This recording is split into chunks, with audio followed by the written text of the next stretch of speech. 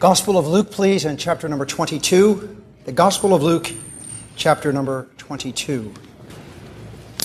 Commence reading at verse number, for the sake of time, verse number 19. And he took bread and gave thanks, gave to them, saying, "This is my body, which is given for you. This do in remembrance of me." Likewise also the cup after supper, saying, "This cup is the New Testament," or New Covenant, "in my blood, which is shed for you. But behold, the hand of him that betrayeth me is with me on the table, and truly the Son of Man goeth as it was determined. But woe unto that man by whom he was betrayed." And they began to inquire among themselves which of them should do this thing. And there was also strife among them, which of them should be the greatest. And he said unto them, "The kings of the Gentiles exercise lordship over them, and they that exercise authority upon them are considered benefactors. But ye, not so. But he that is greatest among you, let him be as the younger, and he that is chief as he that doth serve. For whether is greater, he that sitteth at meat, or he that serveth? Is not he that sitteth at meat? But I am among you as he that serveth." Then he goes on to explain to them in the verses that follow, gives them a look to the future of the coming kingdom. He reminds Simon of his own frailty and of the attack of Satan. And then in verses 35 down to verse 38, he prepares them for service and for suffering. Turn to the book of the Acts. And for completeness, we'll just read a verse or two in Acts chapter 2.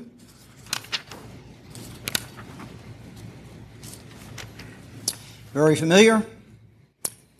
Verse number 42, Acts 2:42, "And they continued steadfastly in the apostles' doctrine, and in the fellowship, and in the breaking of bread, and in the prayers." That's the actual wording there. Turn to chapter 20, the same book.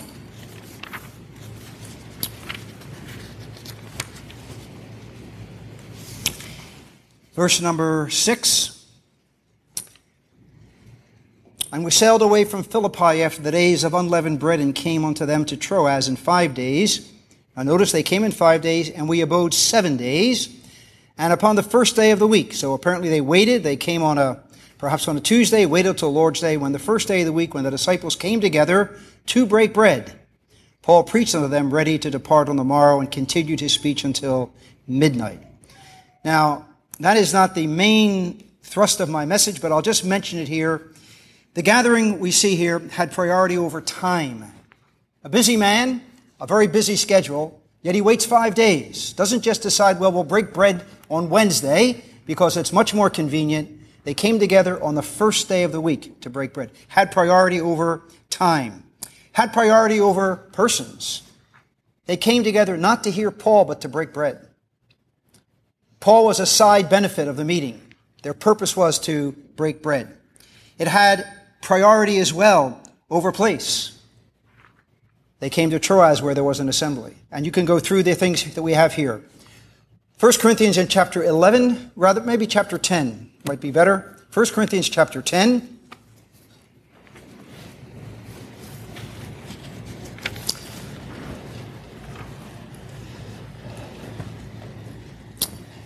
It is very encouraging to see so many, and so far everyone is awake.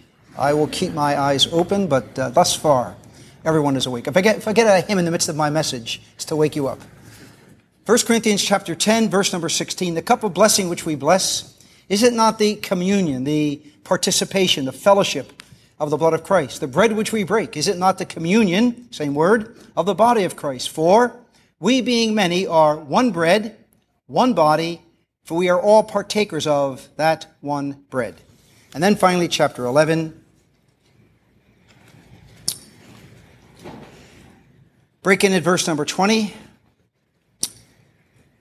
"When ye come together, therefore, into one place, this is not to eat the Lord's Supper," meaning they weren't really observing it. "For in eating, everyone taketh before other his own supper. One is hungry, another is drunken. What? Have ye not houses to eat and drink in? Or despise ye the church of God, and shame them that have not? What shall I say? Shall I praise you in that? I praise you not. For I received of the Lord that which also I delivered unto you, that the Lord Jesus, The same night in which he was betrayed, took bread. When he had given thanks, he brake it and said, Take, eat, this is my body, which is given for you. This do in remembrance of me. After the same manner also he took the cup. And when he had supped, saying, This cup is the New Testament, new covenant in my blood. This do ye as oft as ye drink it in remembrance of me. For as often as ye eat this bread and drink this cup, ye do show the Lord's death till he come. Wherefore, whosoever shall eat this bread and drink this cup of the Lord in an unworthy manner, is the idea there, unworthily shall be guilty of the body and blood of the Lord. But let a man examine himself, and so let him eat of that bread and drink of that cup. For he that eateth and drinketh unworthily, in an unworthy manner, eateth and drinketh judgment to himself, not discerning the Lord's body, and so on. Now God will bless the reading of these very familiar portions of the Word of God to all of us. If you happen to be in the country of Belgium, in the city of Ypres, every night, 8 o'clock, since 1928, at the Menin Gate, they sound what's called the last post. That is the equivalent of our taps, that is linked with ceremony and is linked with honoring those who have died. In 1928, the officials of the city decided to get together to honor the 250,000 Allied soldiers who had died defending that city during the First World War. And so from 1928 on, the same place, the same time, every night, there's a ceremony where they sound what we've referred to as the equivalent of our taps, but there it is called the last post. The entire character of the city is overshadowed by that one ceremony. It has become a tradition. It is what has stamped itself upon the city, and it has become known as the city of peace as a result of that. The city claims that it not only looks back to honor those who have died defending the city, but it also looks forward, giving everyone in Europe a ray of hope. Now, I don't know how they handled World War II when it came, but nevertheless, their idea is it looks back and it looks forward. And everything about that city is determined, is colored, is characterized by a nightly ceremony carried out at the gate. Everything about assembly life is colored by what we do on a Lord's Day morning.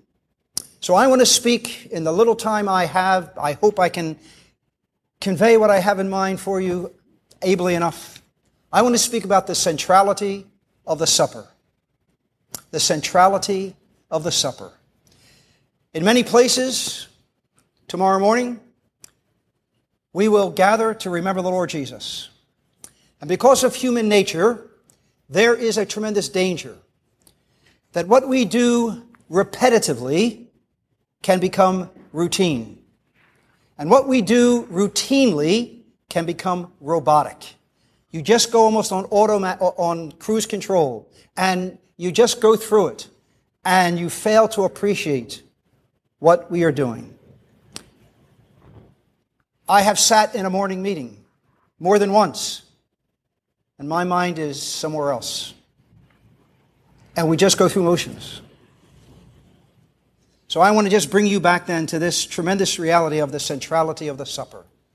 Now, we don't have time to look at all the scriptures. I will just mention that in the Gospels, we read just one account in Luke, and you can tell me later why it's not in John, but we read the account in Luke, and there we have the initiation, the Lord Jesus initiating the supper. When we come to the book of the Acts, we have the implementation. They did it. And we're told when they did it, how they did it, who did it, and so on. So initiated in the Gospels, implemented when we come to the book of the Acts. 1 Corinthians chapter 10, the implications.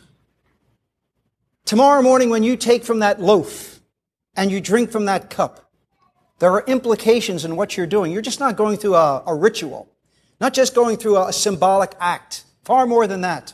There are implications that 1 Corinthians 10 reminds us as to partaking of the bread and partaking of the cup. And then when we come to what we read together in 1 Corinthians chapter 11, we have the instruction, the illumination, what we're doing and why and how and so on. It's interesting that the breaking of bread is the only gathering of the assembly where we're told what to do and how to do it.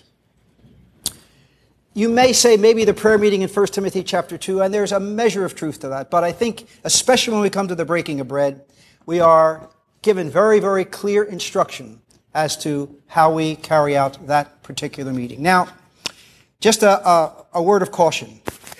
I don't want to suggest and put into your mind the idea that the breaking of bread is the most important meeting of the week. Scripture doesn't say that. Tragically, we have developed the mentality that as long as you come to the breaking of bread, you're in good standing in the assembly. And it doesn't matter about the gospel meeting or the prayer meeting or the Bible reading or just come to the breaking of bread and you're in good stead. Well, there is nothing in the Word of God that suggests Sunday morning only fellowship. And yet, as I am trying to impress upon you, what we do on a Lord's Day morning colors the entire character of an assembly in all of its activities, in all of its dealings. First of all, it is a declaration of our faith and hope. We are proclaiming the Lord's death till He comes. Now, in a Bible reading, it frequently comes up, who are we proclaiming it to? Angels? Everyone around us? We are proclaiming it to the universe. Our brother was reminding us to put ourselves back in the time and those who were reading this epistle for the first time. They were reading it in a culture where people said, Christ on a cross? That is an absolute disgrace. That's the epitome of weakness. That's the epitome of folly. Here were people who were saying that cross is the most important event in history. I am banking my eternity upon that cross. They were proclaiming the Lord's death till He comes. To a hostile culture, to a disinterested universe, whoever it may be, we are proclaiming His death till He comes. And we are showing our fellowship together with the body and blood of Christ. The symbols, they are symbols. That's all they are, they're symbols. We have a number of symbols left to us. A body of water for baptism. A head covering for the female. The uncovered head of the male. The bread and the cup. 5 symbols left for New Testament believers. And they are all types and shadows. Were all disappeared at Calvary. But now we're left with symbols. They are symbols. They are separate. A cup and a loaf of bread. And not only are they separate, but they are significant. Time doesn't permit, but let me just mention this. Christ is so great. He is so incomprehensible in the fullness of His person that He is never defined by one thing. It takes 2 rivers to tell us of His salvation. The Red Sea that brought them out, the Jordan that brought them in. It takes 2 priests, Aaron and Melchizedek. It takes 2 leaders, Moses and Joshua. It takes 2 kings, David and Solomon. You go through the list. He is so great in His person that it requires all of this to begin to give us some understanding of His work, of His person, of His efficacy, of His priesthood, of His kingship, all of that. And so we have these 2 symbols left to us to help us identify or to declare our hope and our faith. But it displays our obedience. Now, it should not just be a matter of duty, but it is a command. I have received, Paul says, I have received from the Lord that which also I delivered unto you. The Lord Jesus Christ said, this do. You've all read the book, His dying request. Really, it's a command. This do in remembrance of me. We have the order. We have its observation. Who partakes of it? When it's done, where it's done. Always linked with a local assembly. That's why Paul didn't break bread on ship. That's why he waited 5 days at Troas to be with the assembly, to remember the Lord, to break bread together with them. And so it's not a matter just of convenience. That is why, maybe young believers have a question, why was it during the pandemic, when we couldn't meet together, we didn't just all break bread in our homes?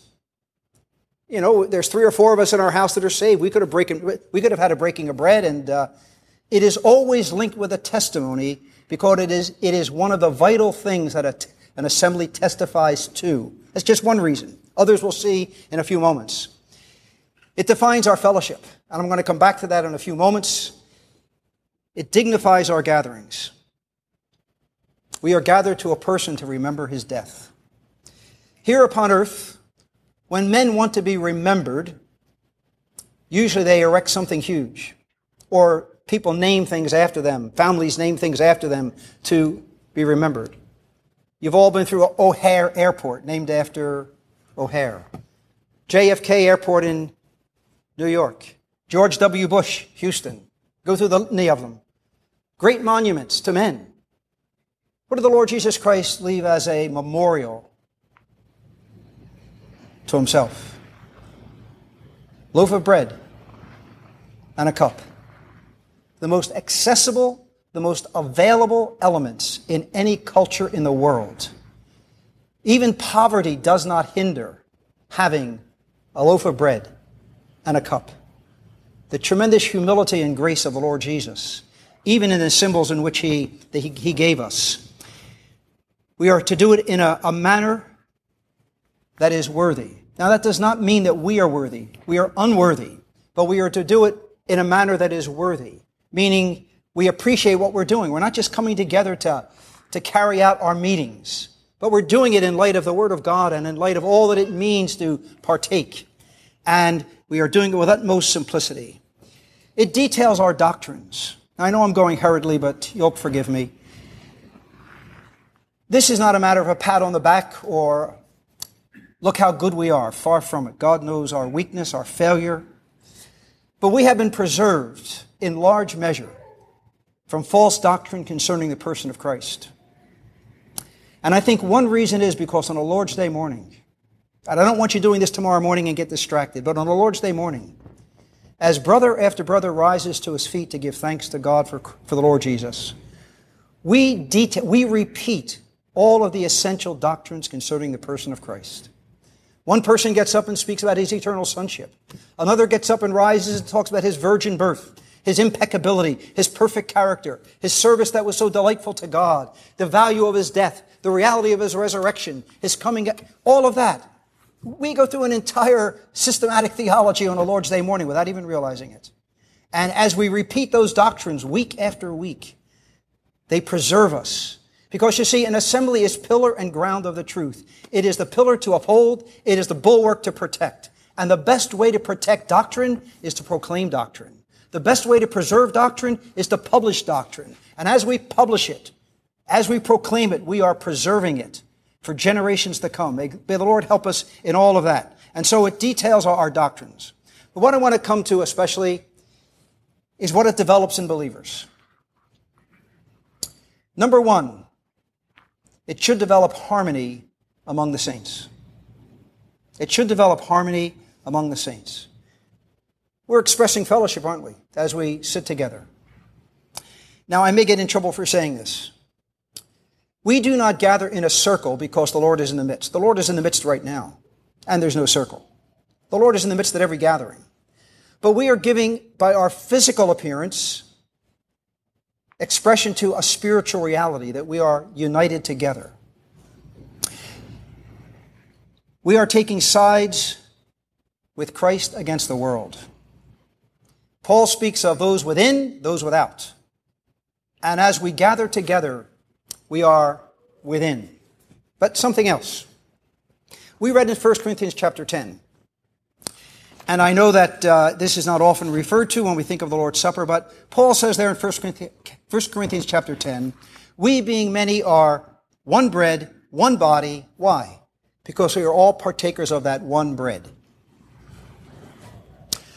So tomorrow morning, if we're spared, and you take your portion from the bread, what you are saying, what you are professing is, I am in fellowship with everyone else who partakes of that loaf.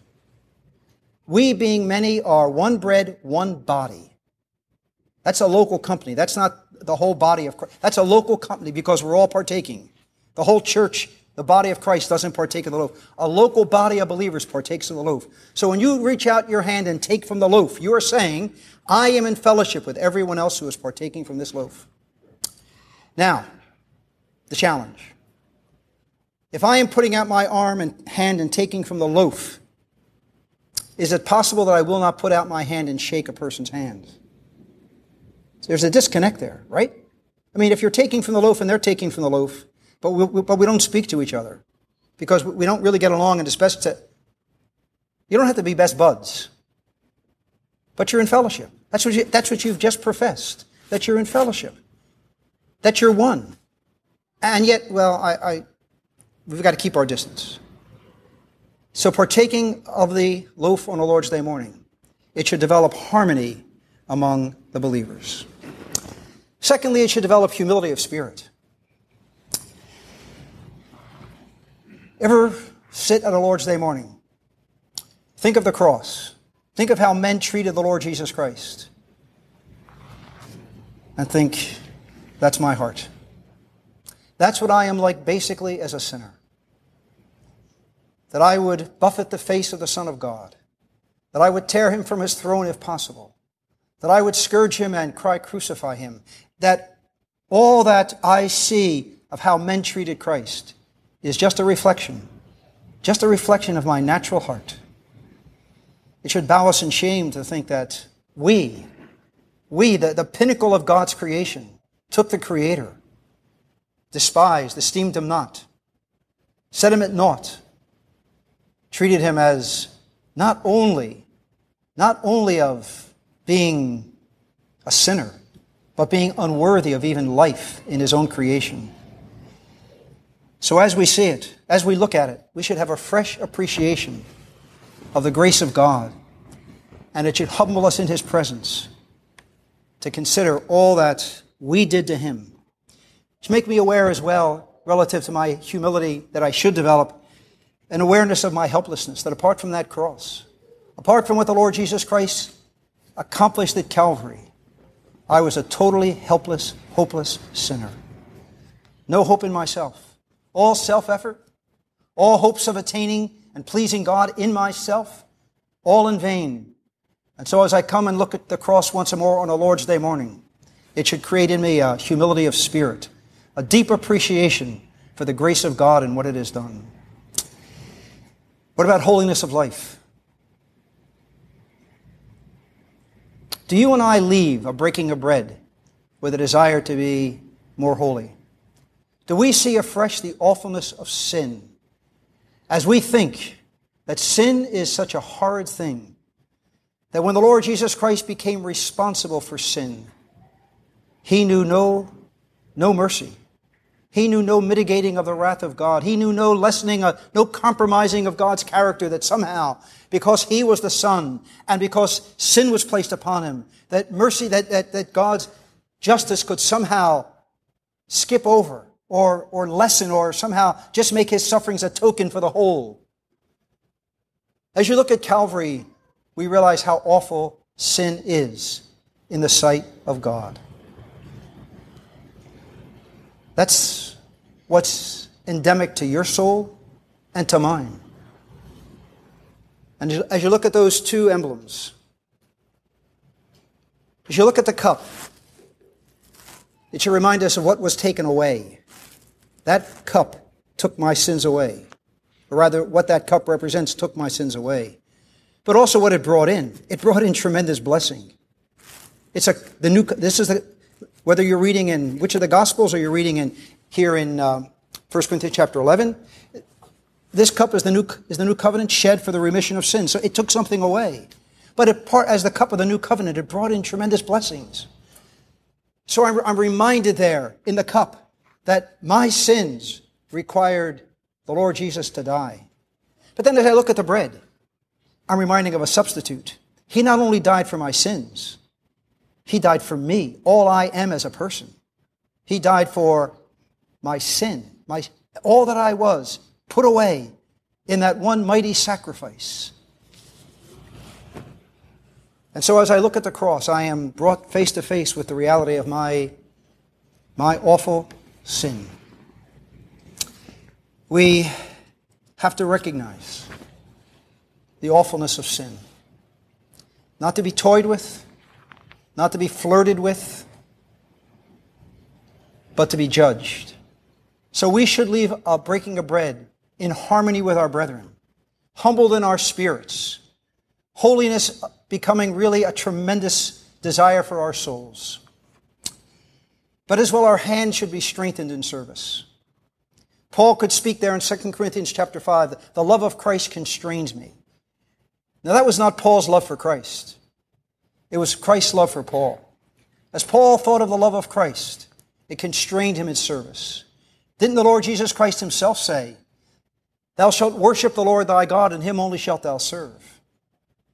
Service should spring from worship. Service should spring from an appreciation of what the cross has meant, what the cross has brought in.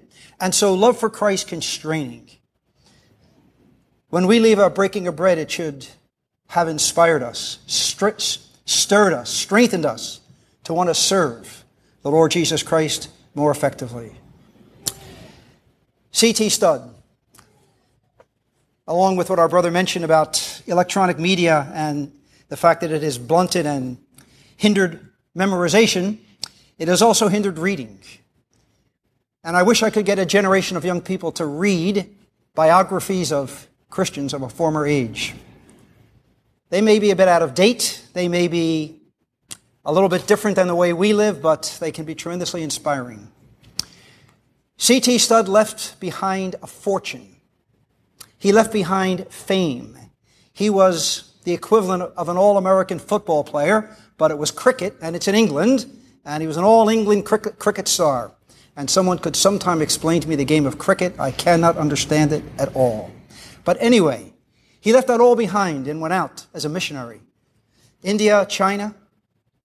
He said, "If Jesus Christ is God, and he died for me, no sacrifice I make is too great.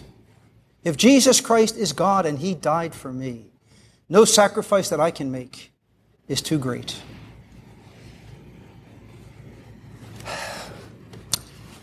I have to confess sometimes that I sing lies. I think there's no time that we are so guilty of untruth as when we're singing. Were the whole realm of nature mine, that were an offering far too small. Love so amazing, so divine, demands my heart, my life, my all. And I get up from the Lord's table and I talk to somebody about their new car. Really? We all do it, don't we? And yet we sing those words. Had I 1,000 hearts to give, Lord, they should all be thine. I have trouble with one. Let's speak of 1,000. It should strengthen our hands for service. It should give us a look at the eternal. It should remind us of the character of the world and make us more devoted in our service for the Lord Jesus Christ. My time is gone. I don't want to intrude on my brother's time. I'll say this with a confession, because the last one I have to confess. It's totally foreign to me. Not only should it create harmony, not only should it create humility, not only should it encourage holiness, not only should it strengthen my hands in service, but it should make us homesick for heaven.